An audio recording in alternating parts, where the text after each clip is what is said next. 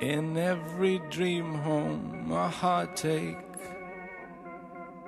and every step I take takes me further from heaven.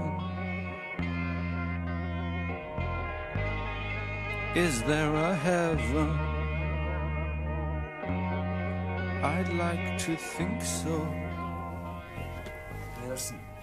Listen up, listen carefully. I've been to one of their meetings. It was above a convenience store. Whose meeting? Where have you been? Jeffries, you've been gone damn near 2 years. It was a dream. We live inside a dream. You blew my mind.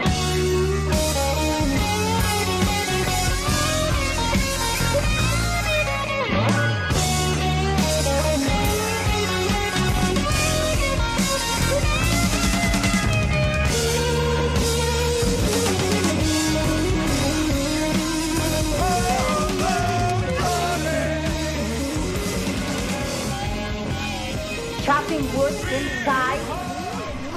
And we're back. I'm Murphy. Tom, are you still out there? Happy anniversary, Brother Ben. Well, happy anniversary, Brother Jer. It's been a year, right, since the premiere of The Return. Yes, 1 year. 1 year later, how do you feel? It seemed like twice as long. It seems like it's been 2 years. Are we ever going to get out of the lodge? I think we're permanently stuck in the lodge. We're in here. Yeah, we're trapped in the lodge. We're trapped in this podcast. Well, on this year anniversary, what do you want to talk about? Well, we've talked a lot about... we solved it, right? We solved the whole thing, right? Well, I think... What else is there to talk about? I mean, I think we've kind of solved it, but we're not right. Of course no, we're not right. We've not solved we're it, completely wrong. But I think we came up with an interesting theory, I thought, the last podcast we did that wasn't a series rewind. But no, there's still so much. I was just rewatching part 15 again, which is just an incredible episode. I just love the contrast of that opening with Nadine giving Big Ed his freedom, going to Norma, and that classic emotional scene between Norma and Big Ed, and the Otis Redding, and all is right in the world. It's a great emotional scene. And then you contrast that with the following scene of Mr. C driving towards the convenience store. Just really kind of sums up Twin Peaks, the duality in those two scenes, just the emotional high and the complete dread that follows. Yeah, like the electrical poles that lead into Twin Peaks. The dread is that scene, and the convenience store, right? Are you getting around to that's what's going to be our topic? Yeah, we're gonna get that was. You didn't answer my question. No, I never really answer your questions. Now, do I? Just go off on my little tangents down rabbit holes. Yeah. No, I think what we're going to really kind of dive into is the convenience store. We've talked a lot about it in bits and pieces, but there's some things that we came up with recently that we would really want to kind of dive into and kind of focus in on that. But I know that you always, when we're recording, you'll put on a Twin Peaks episode in the background, and sometimes you'll do the first season, second season. I don't know if you've done Fire Walk with Me, the third season you do, but what episode are you watching tonight? I'm actually watching season 1, episode 6, and I just noticed that going into Shelley, when Andy comes to see Shelley, I think there's a portrait of Dennis Hopper from Easy Rider on the wall, and it makes me wonder if Leo is a painter in his spare time, because it looks like that's something he might be doing. He likes to be on the road. Maybe he thinks he's one of the Hopper gang when he's driving that hog or that tractor trailer around all the country. Big Pussycat, right? Isn't that the name of his? Is that what it is? Truck? Yeah. I think it's Big Pussycat. Yeah. So in his spare time, when he's sucking down the creme de menthe and smoking cigarettes, he's doing a little painting on the side. That's his little hobby. I know. Right? Maybe they cut that scene out. I would have liked that. Would have given him some heart. Great. Yeah, a little insight into Leo Johnson. Yeah. I wonder if there's any other interesting paintings within the Johnson home. Is he dead? Because if he was still alive and in a rehab, that could be something that he could spend his time doing. He could still maybe paint. That's true. Because that's where he would be, right? He would either be in jail or some kind of institution of some sort. And I would love to see him with his drool and new shoes, just painting, pictures just from Easy Rider, though. I would imagine him painting with the brush between his teeth, and it's like when he was holding the tarantulas. It's just very awkward. He's holding it rigidly. I can see that image immediately. No, but I think that's interesting too, because the information that we get from the Frost tomes, the Secret History and the Final Dossier, he goes into the backstory, and even in the Final Dossier, what happened to some of the characters that weren't discussed or shown in season 3, and Leo Johnson was killed, and right after the events of the second series. That's right, by Mr. C, presumably, right? Because it's correct. Yeah, but FBI I mean, fashion. that's just Frost. I mean, that's his. I mean, I'm sure it's all good and valid to a point or whatever. But I like the notion that some of the characters that we didn't get in season 3, that they still might be alive out there somewhere. We got no mention of Annie. We got an answer in Frost's book. Leo's another example. Dick Tremaine, who's not a huge character, but I still think Dick Tremaine is actual father of Wally Brando. What do you think about that? I think that I could see some stuff. Although I see some Andy in him too, so I need the DNA test to be for sure. But don't you think Maybe it could be both? Could be both? What, two? I'm a whole damn town. Two whole damn towns swimming into two Lucy? towns. I don't Sarah, know. it takes 2 towns to make a Sarah, a Wally. Okay, so we're going to jump into the convenience store. Sarah is a good jumping point into the convenience store, and tied into what we're just discussing with Frost's books, basically, because he confirms in the final dossier basically that Sarah was possessed by that frog moth in part 8, and even says her middle name is Judy. But did he actually say those specifically, that, like the frog moth entered her mouth, or was that just like she was born down there when she was a kid? But we're supposed to make the connection that she's the girl. I thought, wasn't it? Now, it's been so long since I've read the book, and we were talking about just another bit. If there's a noise on here, it's my dog thumping on the floor. I can hear that, actually. Himself. Get him out of there. Get him out. He was, He's sorry. ruining our Bruce production value. Bruce made his cameo on our podcast. But I can't remember exactly if he said that there were...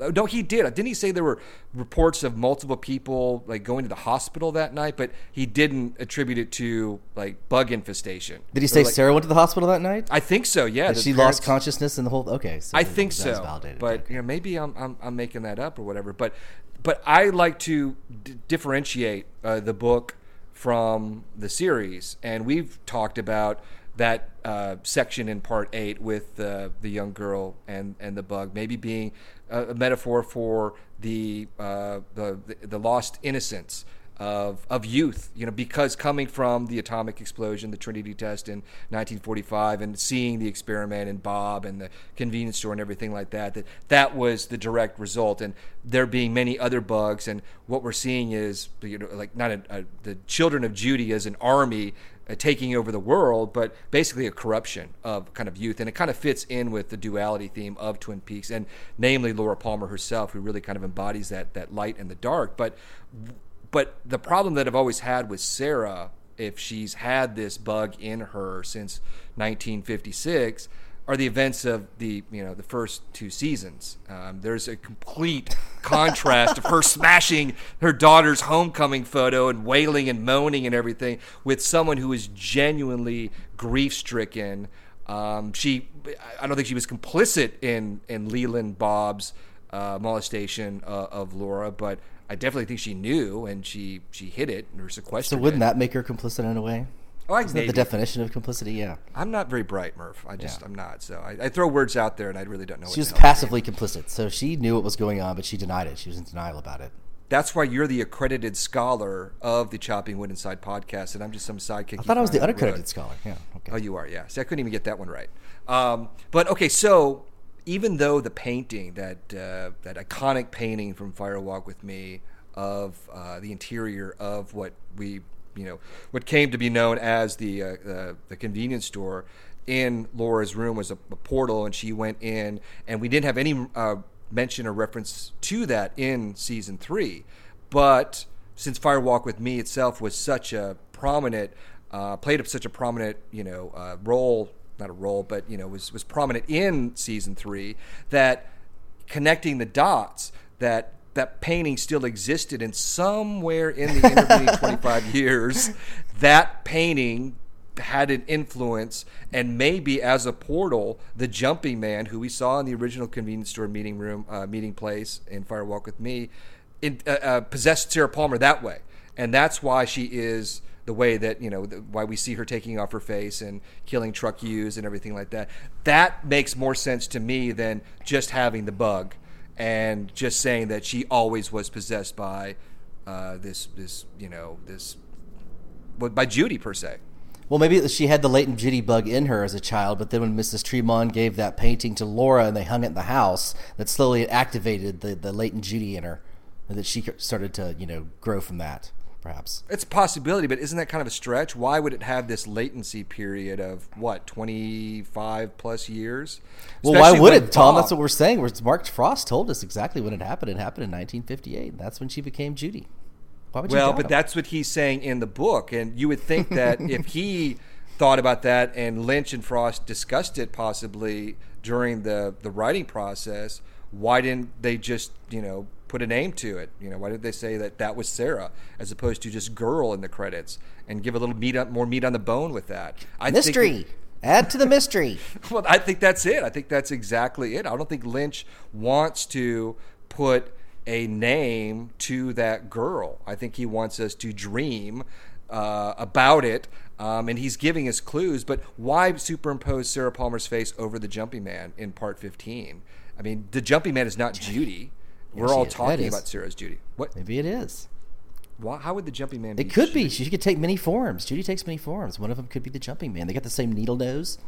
That's true. Yeah, needle nose of death. This all ties back to our theories that before the season started, we thought that painting was going to play a major role, that was going to be something, and that we presupposed that perhaps that painting was going to envelop was the convenience store. Once we saw that actually was a picture of the convenience store, we saw the wallpaper. We thought that was implied that painting itself was going to slowly envelop the entire Palmer house, and that would have gotten Sarah there. And so it's a great theory, but we never saw that. We never even saw the painting in the entire return.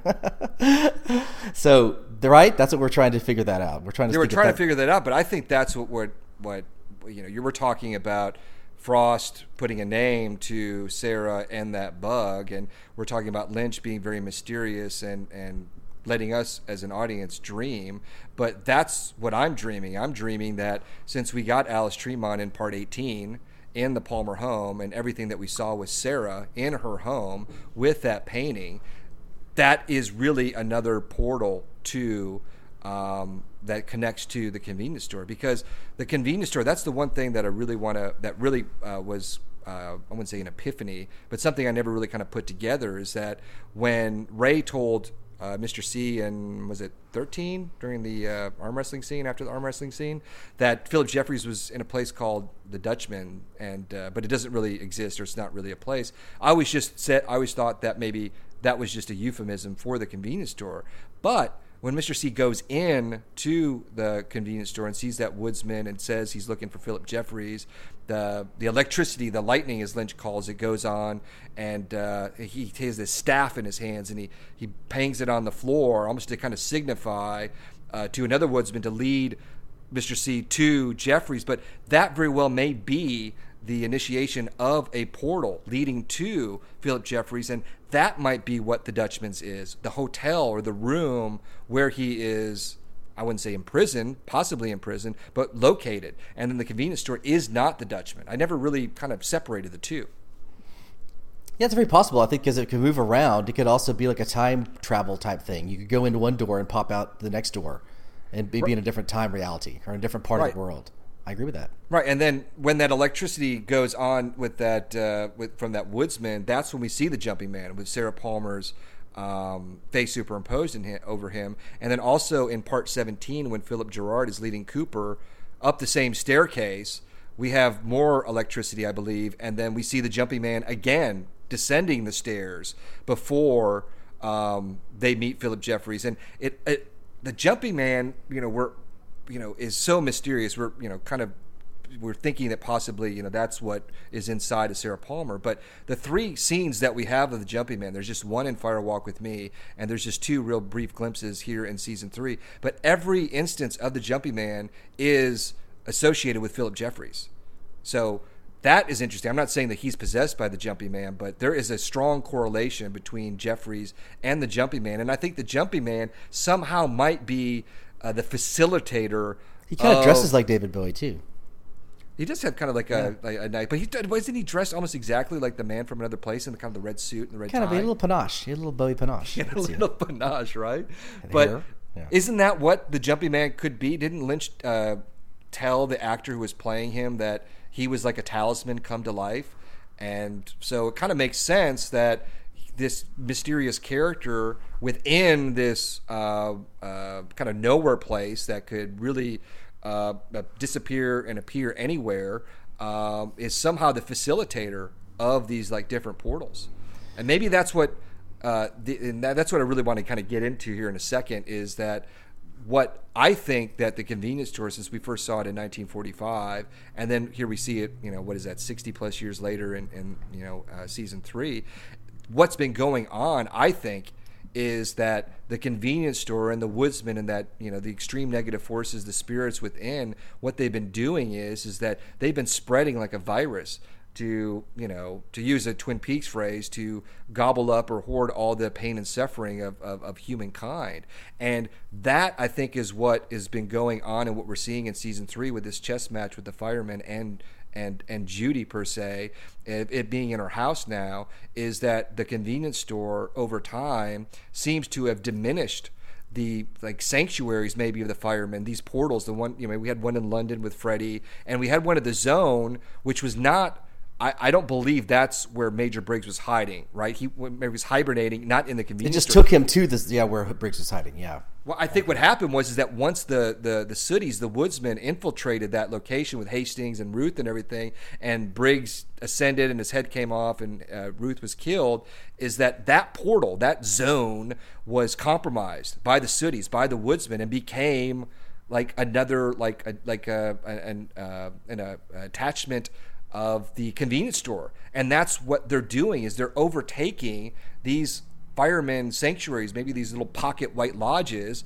where Briggs was, jumping from, 16 times, maybe all those fingerprints. Maybe that's what it was, is that Briggs was always one step ahead of all these Sooties, and they finally caught up to him in part 16, and that's why his fingerprints appeared at all those different crime scenes, that maybe they were associated with other portals that became compromised. Yes, the convenience store is kind of continuing the job of Mother. Like Mother was spreading the little evil eggs all over the world. They're continuing to spread the evil eggs. They're like picking up fucked up, inhabited, body snatched lodge people, and then like they're leading them into the convenience store, and then they're dropping them out into another part of the world where they can wreak havoc.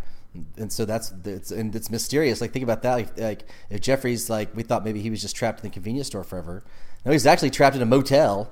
Like right? Like it's just a motel. Like he's like all these people are really on Earth. And instead of being stuck up there. I think that's interesting. Yeah, no, I think that's the case. And so wouldn't it be like the lot? But what about this though? Like the convenience store is kind of like, in a way, it's like a way station, just kind of like the Nido little space satellite up there with the electrical sockets. It's shooting in different parts of the world, just on Earth. But doesn't it seem to have like kind of a modus operandi, so to speak? It's like spread evil, take over. Spread evil, and the fact that we see it first in New Mexico, in rock, Tom, and rock. In rock? What spread evil and rock out. Oh, spread. Okay, sorry, I'm a little rock, slow. Yeah, sorry. No, but we do. The woodsman rock. Yeah.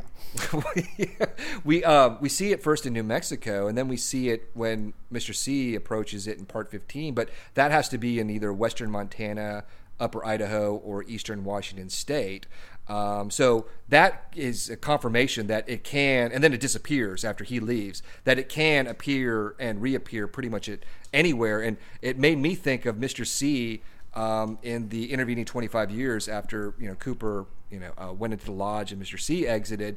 He started this criminal enterprise where he amassed billions of dollars and has this team of Confederates, the Hutches and the Chantals and the Duncan Todds and God knows who else. But how was he, other than that one photograph that Albert showed Cole in his swank 80s duds or whatever coming out of his palace in Rio, how was he not detected at any other point? Traveling, he was in South America, he was traveling all over the place. You think there'd be something. Maybe what he was doing is, since the convenience store, and he's affiliated with it because the Sooties are, every time he gets shot or whatever, they're right there, Johnny on the spot to help him out. Maybe he's using the convenience store as portals to go to and fro, to show up wherever the hell he wants to. And it's like his travel, his means of travel. Yeah, it's like he gets to fly first class, doesn't have to pay anything. It's probably really good. It's like the ultimate Hyperloop. Right, right. Oh, another interesting thing about that whole thing is when he shows up, Mr. C shows up in the convenience store in part 15, he tells that woodsman, I'm looking for Philip Jeffries. And that, we see the jumping man, and maybe the portal opens up to the Dutchman where Philip Jeffries is. But what if he would have said, I'm looking for Judy? Did you think they would have denied him that? If they had maybe a portal to, and if Judy is, say, hypothetically within Sarah Palmer in the Palmer house, do you think that instead of walking down that long corridor and to the Dutchman's, that he would have been led right to the Palmer house? No, because I don't think if you just ask for Judy, they're going to just lead you to Judy. I don't think that happens. You don't think so? No. Think it's a possibility? No, she's like the queen bee. You got to go through layers. Yeah, but he doesn't know Layers of who minions. Judy is. I think he knows what that experiment is that vomited him up in part 8, and I think that's what really he's kind of after. But the name Judy, which was derived from the Jaude, which was from the Blue Rose team, even though Cooper kind of knew that, Mr. C seems to be completely oblivious or uncertain about Judy's identity. He can't put 2 and 2 together, which has always been a big mystery to me. Well, yeah, that he was kind of short-sighted. He should have been asking everybody around town who Judy is and not just Philip Jeffries, because Philip Jeffries was being a little dodgy. Didn't get the right answer. Right. Should have asked everyone. Right. Should have been like, you've got FBI skills. You got to be thorough. He wasn't thorough. Well, why Example did that number 8 bosom- million. Yeah. Why did that bosomy woman, when she went to go open Should have asked the her. door? Yeah. Well, yeah, but why was she speaking in reverse? Yeah, Speaking well, backwards? I have no idea. Well, hey, that's a good question, Tom. If you're saying Thank that's you. like Thank the you. Dutchman, and the Dutchman is like a real life place, and the convenience store just takes you there, then how the fuck can she be speaking in reverse in a real life place? I totally agree. And then when we saw Philip Gerard in part 17, when he was reciting the poem to Cooper right before they were in that same location, it was the only time in the entire season 3 where he spoke normally. Yeah, so straight. why did that? Yeah. Mystery, Tom. Mystery. Well, we're trying to unlock these. I guess. Well, we got like you said, why is it a contradiction? Well, that's great storytelling, Tom. Your expectations are subverted all the time, and that's really what's so great about this show we love. Right. Well, it's not the Black But I like your Lodge. theory. But you kind of like posed a theory and then kind of shot the theory down, didn't you? No, I think I just kind of posited it, but I just really didn't have anything to back it up. Well, okay. That's but good. it's not the Black Lodge, because Mr. C cannot return to the Black Lodge. If that was the Black Lodge, then he would have been returned, and he wouldn't have been able to leave again. So we're official. I think we agree with that. So you're saying that. So now we can just say that we don't think that the convenience store and the Black Lodge are the same thing. Well, no, Maybe affiliates, but they're not the same. Right, there is an affiliation between the two, but Obviously affiliation. they're not the same. They're different. I think what's happened is that since Bob has been out of the lodge for 25 years, and we've talked about this a little bit, that the evil of the Black Lodge, really the kind of darkness that Harry talked about in the woods in the first season, which we all thought was the Black Lodge because we didn't really know anything about a convenience store. But I think in these 25 years, the Black Lodge has become benign, and the convenience store has really, that is the new evil here in season 3. I mean, that's where the Woodsman, the Experiment is affiliated with that. Mr. C is there. Jeffries is seemingly in prison there. That is the hub of the evil. And it also, I think, when one of the most striking visuals and one of the most mysterious visuals for me in the entire season 3 are the 2 shots of the hallway leading to the Dutchman, the motel where Jeffries is, and we see that superimposition of the woods while they're walking down the hallway. Yeah. Like, what? I mean, is that related to Twin Peaks, or is that just related to the woods in general and the dark spirits? Maybe that's the actual Hyperloop, like when Cooper flies through space, like in Nido, and he's like, oh, doing that. Maybe that's the earthly version with the trees, and you're just kind of gliding through the trees to the next reality. Well, it's just, for me, it's just interesting that with the Dutchman, where Jeffries is, the same location in Fire Walk with Me, where Leland met Teresa Banks and was going to have a threesome. Unknowingly, it was, to him, it was Laura and Renette, and he chickened out and took off. That's that same location. And that's got to be near Twin Peaks, near Deer Meadow, somewhere in Washington State. And also in that same scene when Leland takes off, the Tremont grandson with the mask and the little whatever stick that he has starts doing the old Jumpy Man dance in that little parking lot. So there is more than just a visual that Lynch is showing us where Jeffries resides. I think that it's somehow with the woods and that motel is somehow connected to Twin Peaks, whether it's characters or the actual town or the surrounding woods itself. That's right, as opposed to just some random shot of woods or some random motel, because he could have picked any motel to shoot at. He chose that motel for a very specific reason. Don't you think like Mrs. Tremont and like Sarah Palmer ran into each other at least a few times around town, about a million times? They probably know each other very well, don't you think? Wait, before? Yeah, they've lived in the same town. They probably know each other. They probably Mrs. play Tremont bingo. is a spirit. She's not shopping at the local No, I convenience think she store. does sometimes. She shows up. Don't you think that there's been scenes where Sarah and Mrs. Tremont have encountered each other? Well, We I just think haven't seen them. Yeah, and I would think it would be after the events of the original series, to the point where we're in season 3, but not beforehand, because the Mrs. Tremont, the real world Mrs. Tremont, resides next door to Harold Smith. She's not as old, and she's got those glasses, and she's got a heavy like smoker's voice. That is the real Mrs. Tremont. I really think that the Tremonts that we're seeing, the grandmother and the grandson, I really think they're Chalfonts, and Tremont was just the name that. Because that was a Mrs. Tremont next door to Harold Smith, right? Yeah, it's just whatever. Yeah, the same thing. Well, in Fire Walk with Me, it was Chalfont. There was no reference to Tremont. It was Chalfont. Well, I think anytime Chalfonts or Tremonts come and like try to get a place in my house, the alarms are going off. I don't think like the Chalfonts are innocent and the Tremonts are good, or I think it's all evil. It's all one thing. Right. Tremont, Chalfont, bad. Not welcome.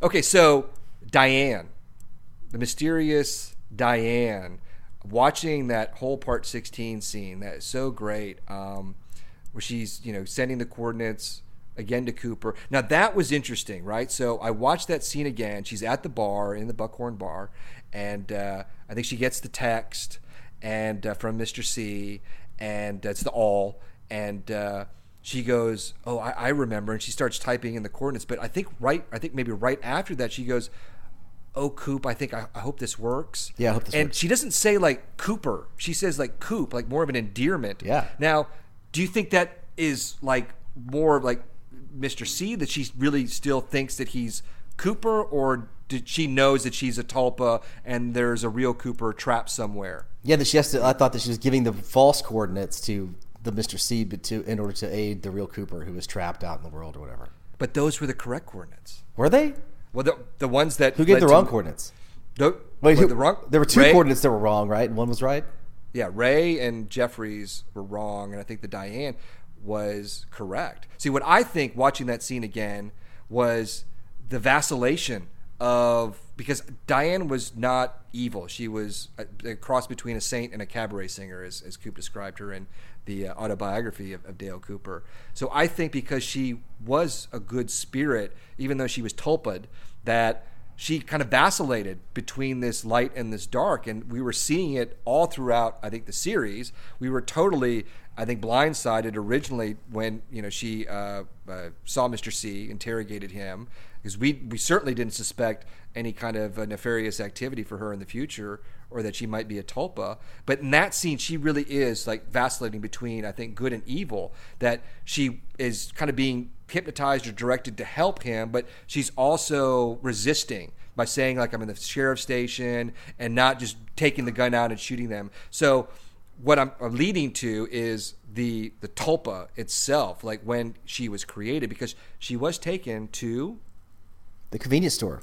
Right. She calls a gas station, but she was taken to the convenience store. She tells Cole, Albert, and Tammy in the room that it was like 3 or 4 years after, like, she had heard from Cooper. So my thinking is that after Mr. C exited the lodge, he was still in contact with her for some time, because I think that she would have said that, well, Cooper disappeared, in Twin Peaks, blah blah blah, and then I suddenly hear he probably took her to Brazil on vacation. Or Rio, maybe. Well, Rio, yeah. Maybe she was there at that house. But yeah. I think that tulpa, when she became a tulpa, coincided with the creation of the Dougie tulpa in 1997. Yeah. Yeah. And what happened was 2 birds with 1 stone.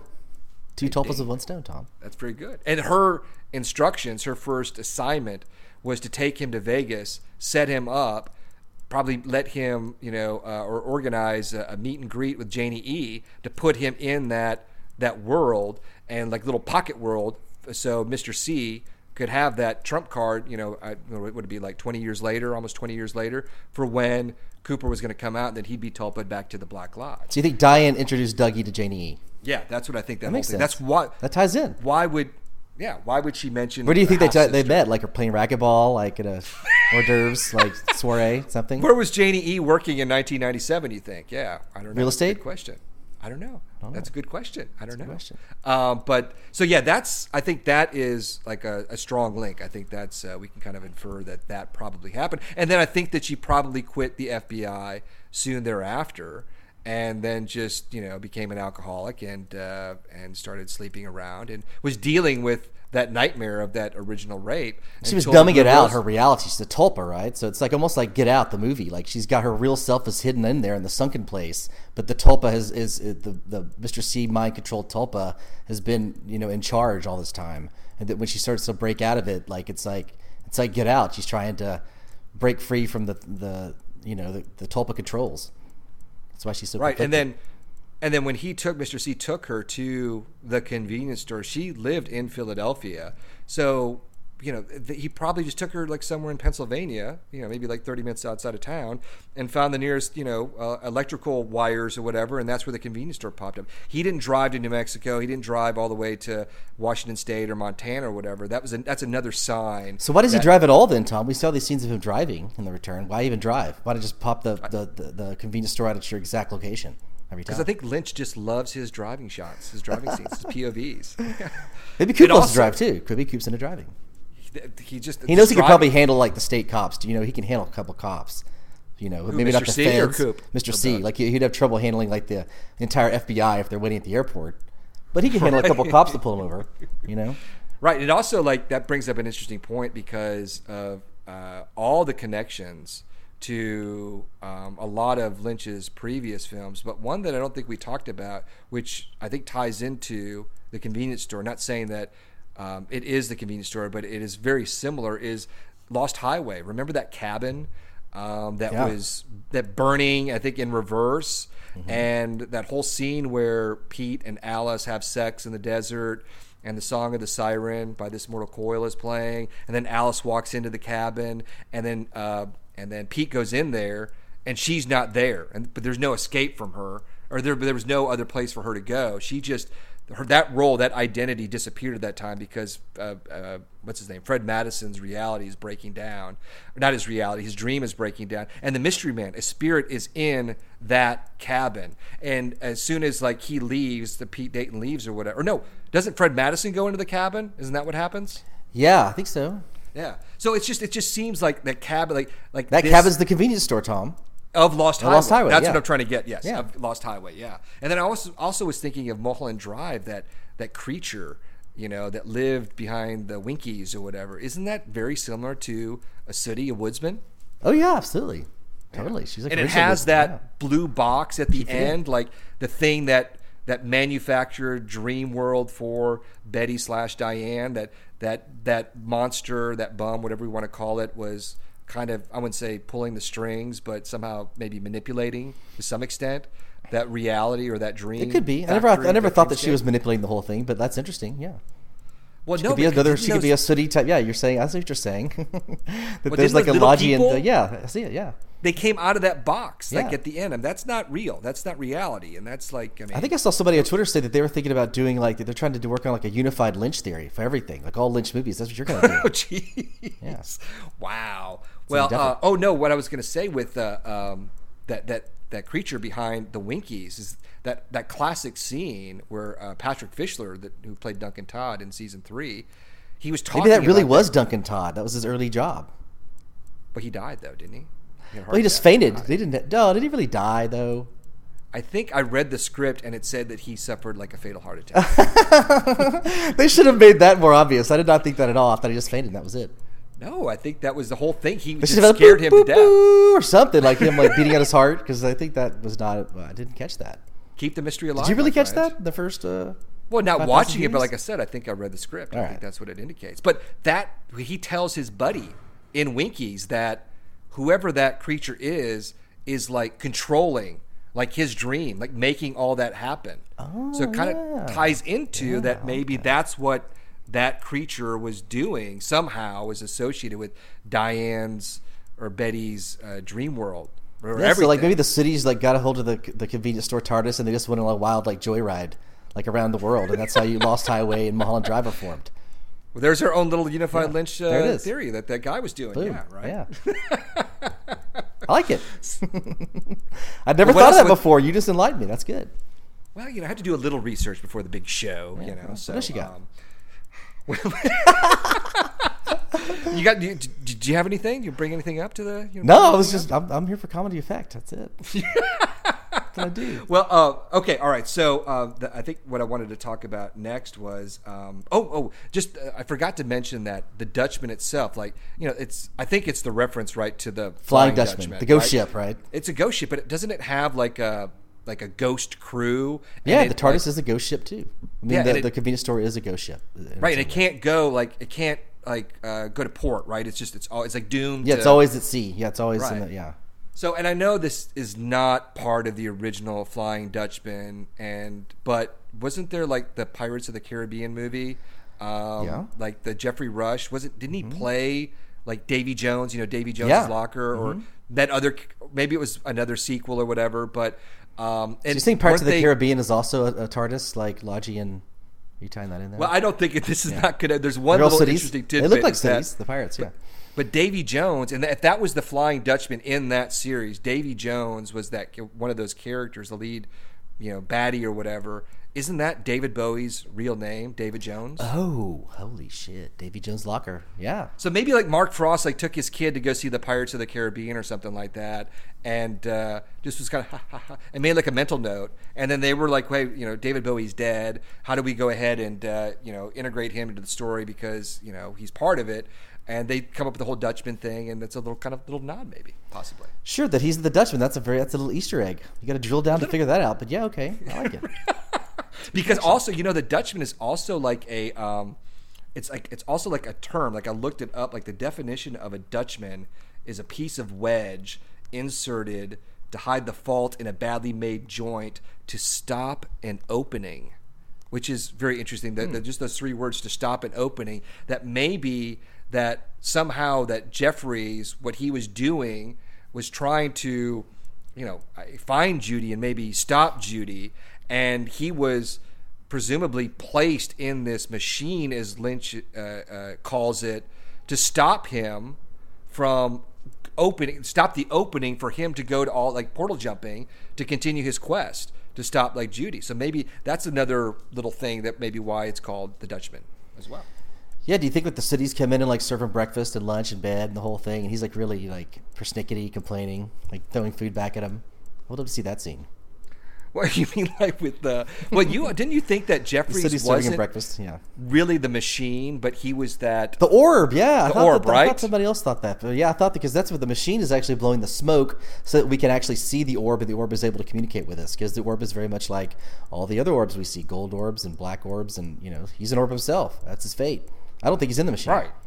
Right. No, I agree. I think it's like why why stay in that room? You know what I'm saying? Like, is it comfortable for an orb? It seems the orb would be able to fly free, or like you have more, want some more space. Well, wasn't he also like white chairs, white lamps?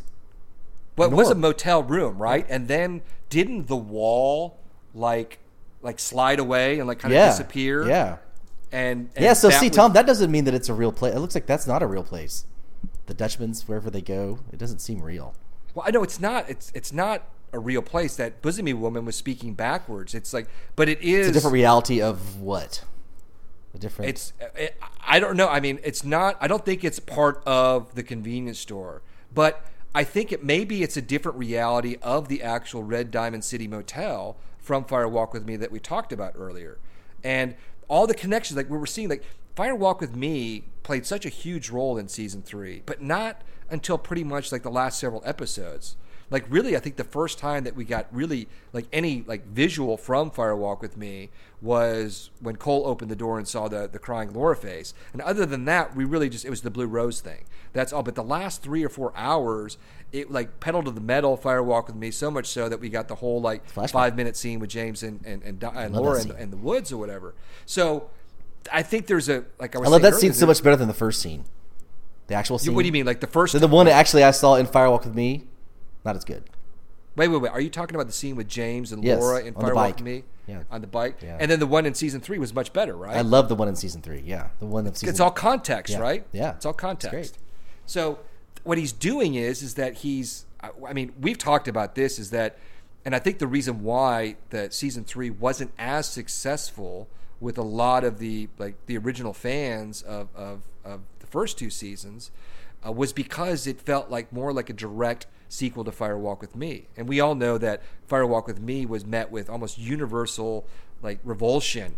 I mean, like so much. He got booed at Cannes. He was booed. Got booed at Cannes. I took you to see that second showing that same day. You were like, I had to drag you kicking and screaming. You're like, dude. Well, what it's are you 2 times doing? in the first day. The first time was in one's enough for a while. That was all. But it's Fire Walk with Me. It was excruciating. Yeah, I was in denial for a little bit. It took me a while to I mean, I liked a lot of Fire Walk with Me, but I love it now, but I still have a hard time watching it all the way through. I almost have to do it in 2 stops. What's the stopping point for you? What's the middle stopping point? What's the middle? Like what? I don't Just know, like the middle part, but yeah, I never can get through it. There's just so much like just Leland and Laura and just her freaking out and just the torment. It gets to be too much. It's still a lot. That's it, and I think that's why it was not popular with the fans and and critics, is because it was, as Laura said in The Missing Pieces about Donna, like, you know, it was a downer. It really was. It really amped up the molestation, the abuse, and the darkness of Laura, and removed all the mystery of. Don't you her think character. if there was the whole Judy thing with Sarah, if this had been in their minds this entire time, that there would have been some sort of something in Fire Walk with Me? Is there anything that we can look back on and go indications that Sarah is Judy? No, there's nothing. There's nothing. You can't use your brain to figure something out? Can't you do some make something up? creative mental gymnastics?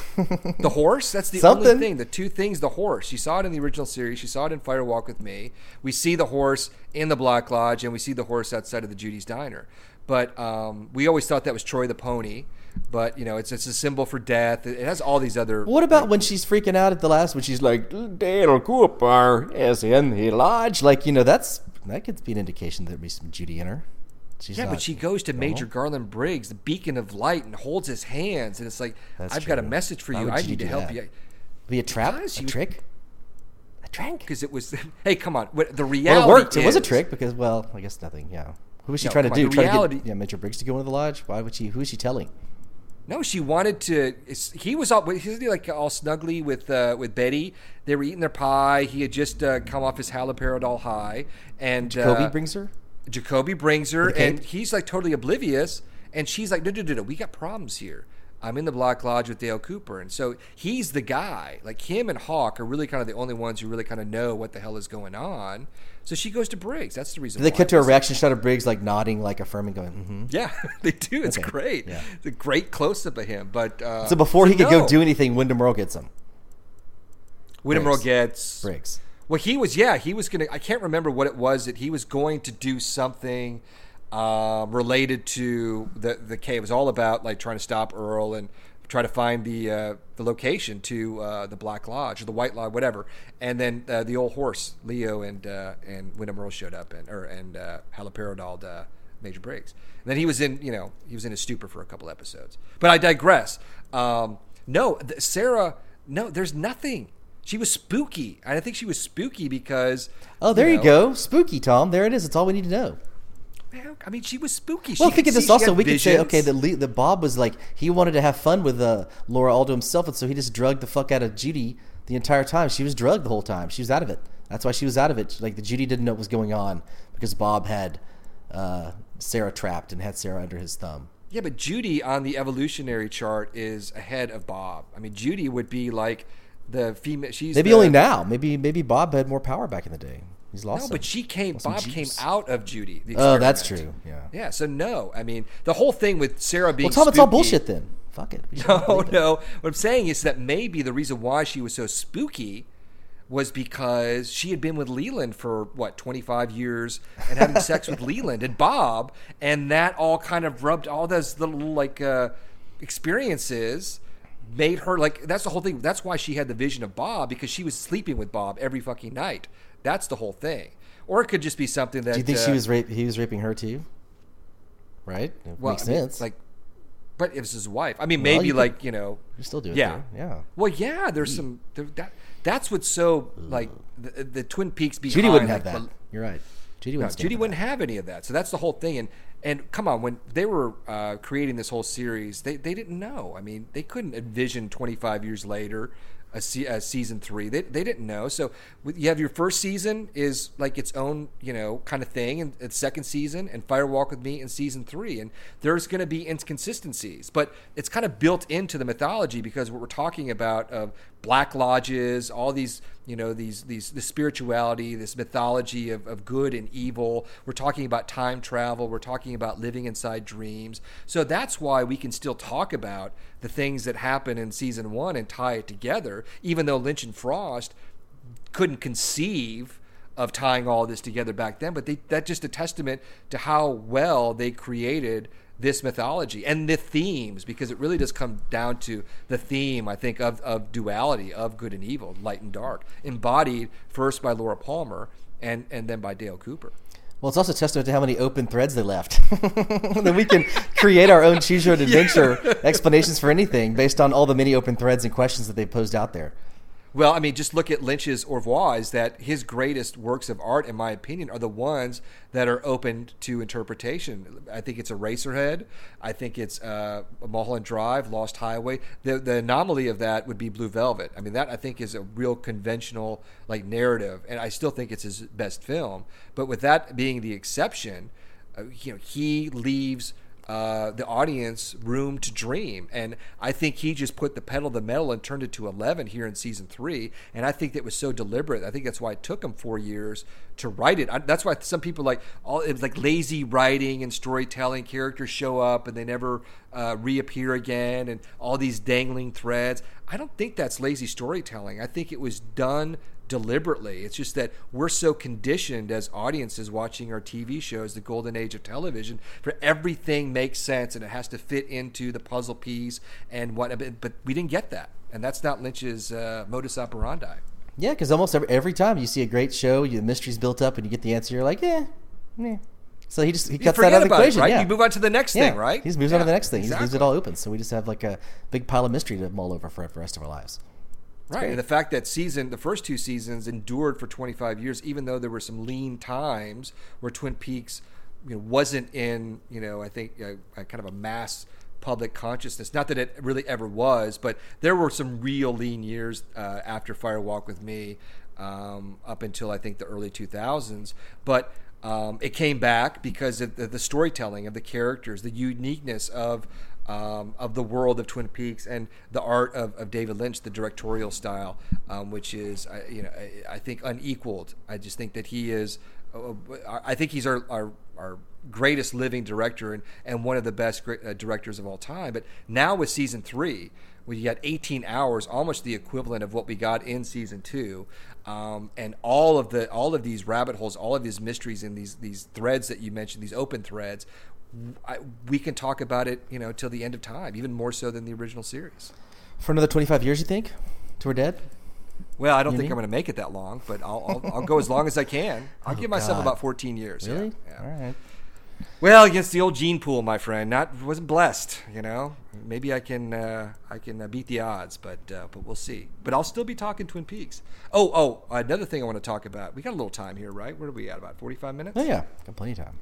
Okay, so I think I brought this up, but I didn't finish it, or I went off in another tangent. But that striking visual of the hallway connecting the convenience store to the motel, the Dutchman, with Philip Jeffries, and the superimposition of the woods. And I think I was talking about that could be any woods, or maybe it is related to the woods surrounding Twin Peaks because of the actual location of the motel, which is in close proximity to Twin Peaks because of the scene in Fire Walk with Me. But maybe that's why we got those scenes. That's why Jerry Horn and Steven and Gersten are in the woods having freakouts. Now, granted, they're both altered. Everyone's altered up on drugs, so they're, take that with a grain of salt.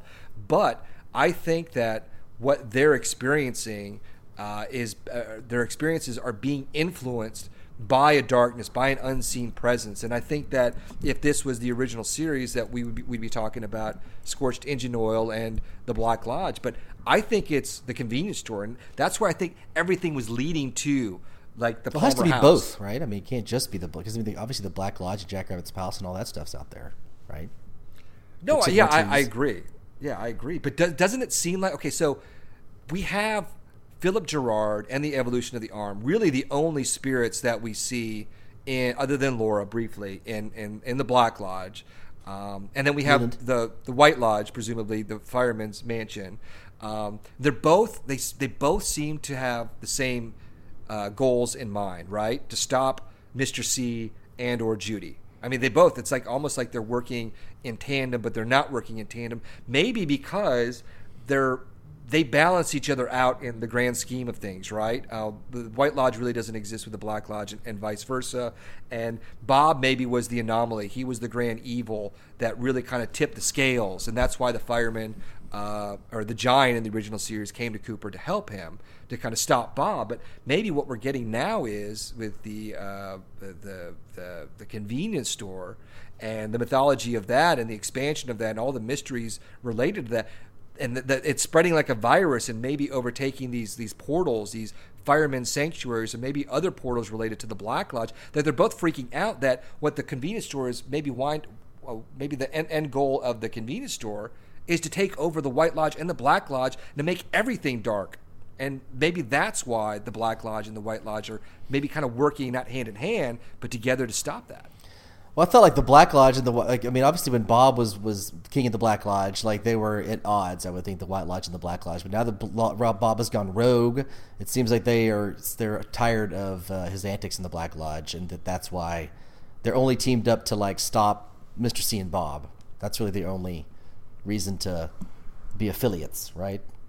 Well, yeah, like I agree. Yeah. Well, I mean, but that's a pretty big thing, right? Isn't it? Yeah. I mean, but I haven't seen any indication that the convenience store was anything other than just like an extension of the evil. I don't necessarily think that there's because who's really in charge of the convenience store? I'm saying like who's like Judy, or like do you think Judy's using the convenience store to pull a coup on the Black and White Lodge or something like that? Well, that's what I'm thinking. Is that is maybe what the goal is? If evil came to this world in the guise of this experiment in Bob. We know evil existed, but just in the world of Twin Peaks, this grand evil came to our realm in 1945, that its goal would be on this planet would be like total darkness and evil. I mean, that's what evil does. I mean, evil doesn't compromise. Evil just wants to be evil for the sake of evil.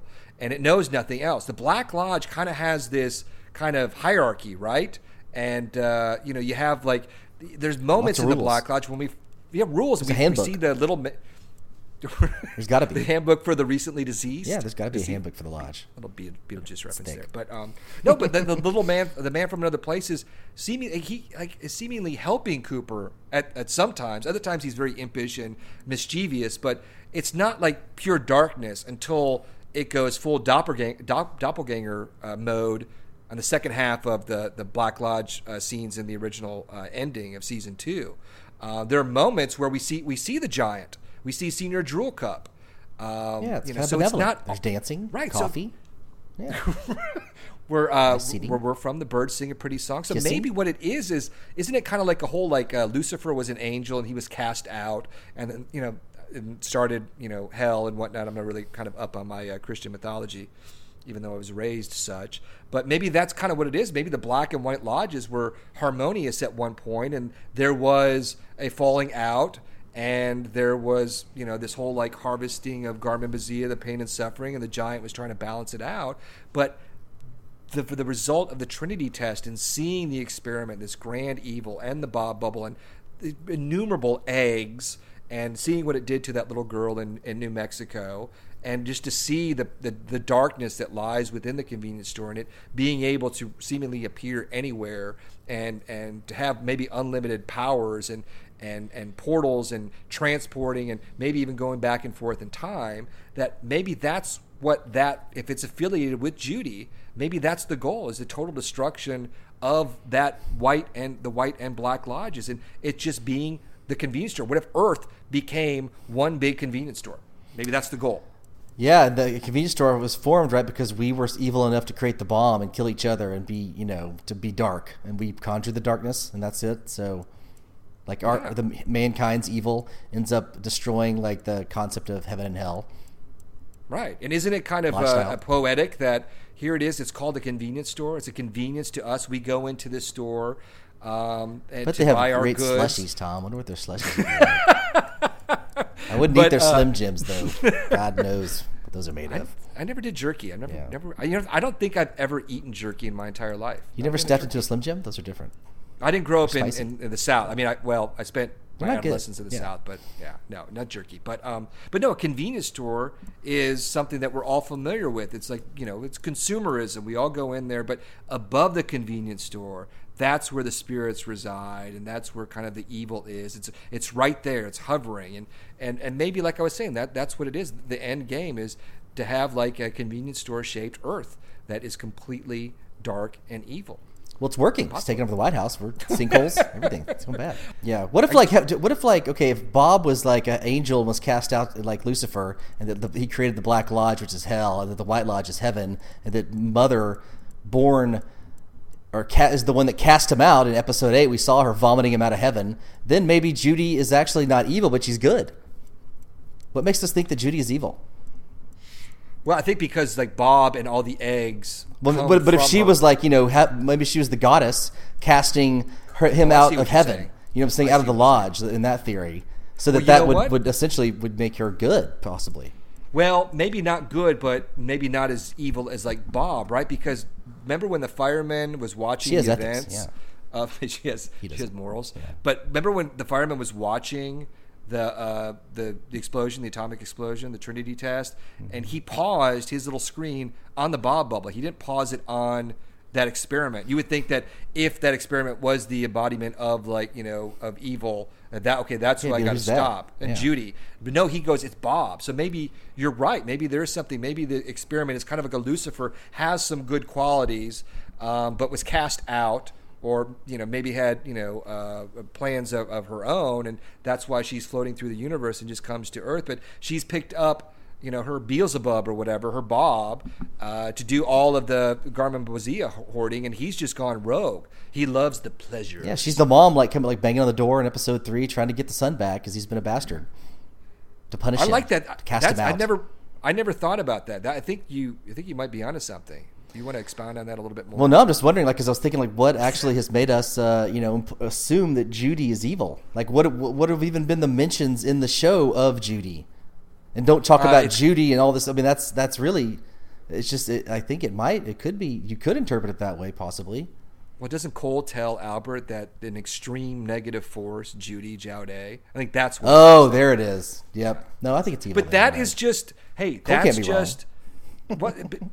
No, I think you're right. Lynch, I was just kind of just throwing that out there, but I think I like it because that's like with Cooper or Mr. C saying I'm supposed to be pulled into what they call the Black Lodge. So-called Black Lodge. That's just what the so-called Black Lodge. That's just what humans called that place, and that's what seems kind of mocking. And and Cole is a human, and they're just ascribing this evil to this name Judy. But it's our interpretation of it. I don't think it's necessarily correct. Well, it would kind of tie into so how could they live in that house for 25 years together? And then if Bob got into Leland somehow, being cast out, but then the orb, they shot down the orb, and maybe Judy was an approval of that as well, that it ended up in Sarah, and so that the good was in Sarah trying to fight the evil in Leland. And that would make more sense of the two of them living together in the same house for 25 years. And then he drugged the good. He drank the game. But we could also say that after the events of the original series, with Laura and Leland being dead, but Sarah was so grief stricken, and it's the whole pain and suffering, is that she was vulnerable to the spirits. And if there was that painting, I'm going back to the painting. I'll always go back to the painting because it looks very nice on Even all though it the wasn't in walls. season 3 at all, Tom. Even though it Isn't wasn't that in kind of season ballsy 3 to at do all. that? Like it's a little bit, takes a little moxie. I would say it's chutzpah. ballsy. It's just the kind of an obsession. That was such a great. I mean, it's almost. What if you had a chance to ask Lynch, like, so what about the he's like, what painting? What the fuck are you talking about? You give him the whole theory. Right. Who are you? How'd you get on set? Get him off. Yeah, I think. What if he said that? I think if we were to say like, hey, we're the guys from chopping wood inside, we wouldn't get through chopping without him like cutting us off completely. Because if he heard, I would like him to we're say, doing is everything there something that I can help you with? I'd like to hear him say that. We're doing everything that I think that he hates. like I Leo. think he doesn't want to put like meaning to anything, and here we are discussing it. But we're such fans, and we love it so much. Did you hear the guy that interviewed him was like, so what about season 4? He's like, I do not discuss that. That's it. Yeah, better than him saying like dead as a doornail, right? Yeah, so that he's not doesn't say it's dead. He's saying he's not discussing that. Or doesn't that kind of leave the door a little bit ajar? It's a little ajar. The convenience store a door's door a to little the ajar. convenience store from that painting. Yeah, so a maybe? year later we've got a little door ajar. We're excited about that. Any last thoughts for this week? Yeah, so I wanted to say like the whole thing. It's in our house now. That whole line from the fireman. Yeah. If I was to ask you, what do you think that meant, or what maybe location he was talking about? What would you say? I think the evil is in our house. Judy's back in our house. I don't know where the hell they were, but I thought that maybe like when he was stuck in the lodge for 25 years that he popped up to see the giant and they hung out, had some coffee, and that he would be able to move between the white and the black lodge, and that at some point that's how that happened. But I don't know. I have no idea.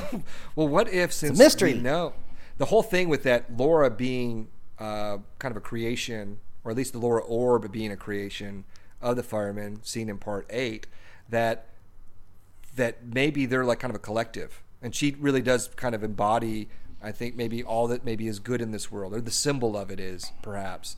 And maybe by saying like it is in her house now, if that evil is now in the convenience store, which is like the Palmer home, and what the giant is being able to see events in the future, that he knows that Cooper is going to eventually bring Laura to the Palmer home, and that very well may be a mistake, because it being that evil is in our house now, meaning Laura and the firemen, like their house, because they are one and the same. Because it also like made me think about the original series when we first see the giant. Like he shows up to Cooper in our favorite episode, the second season premiere, and he gives him all the clues, and he's like, he we shoots want a golden help orb you, into him all as well. these things.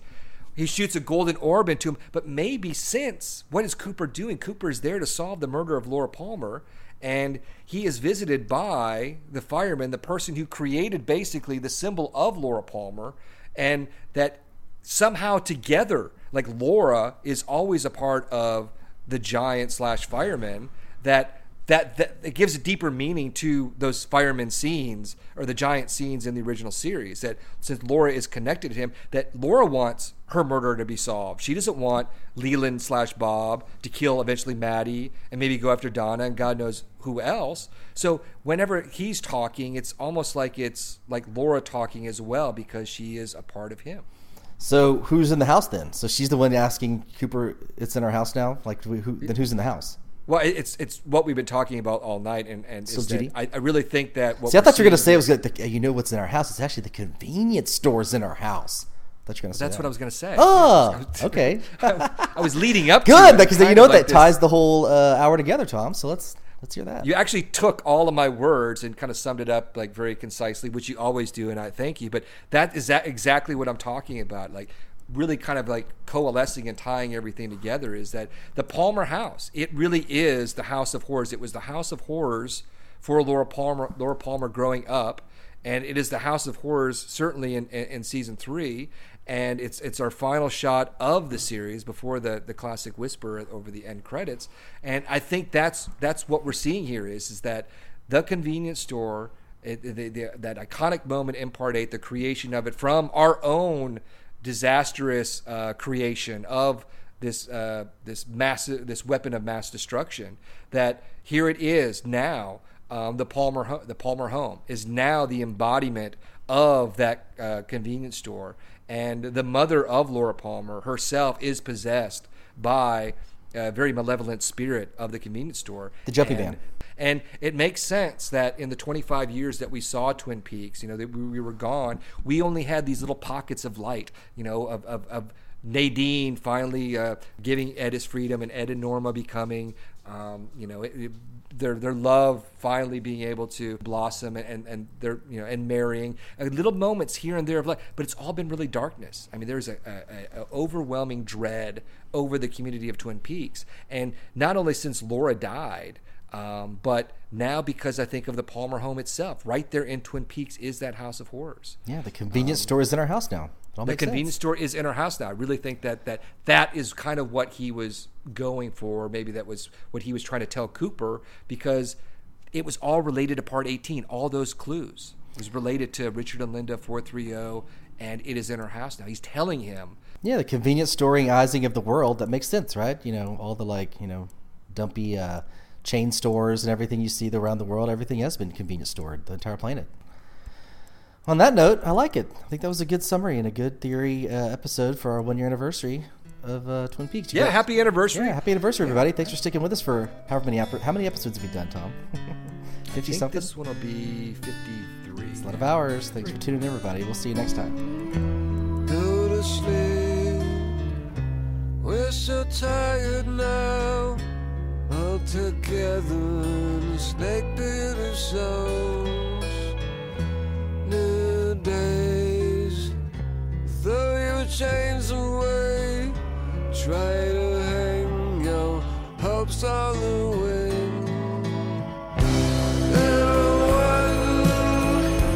Just a little way today.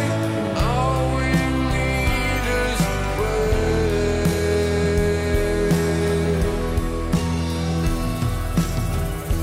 night rise like the evening prize. In a turnstile backwards we'd fly. The cold bones tied together.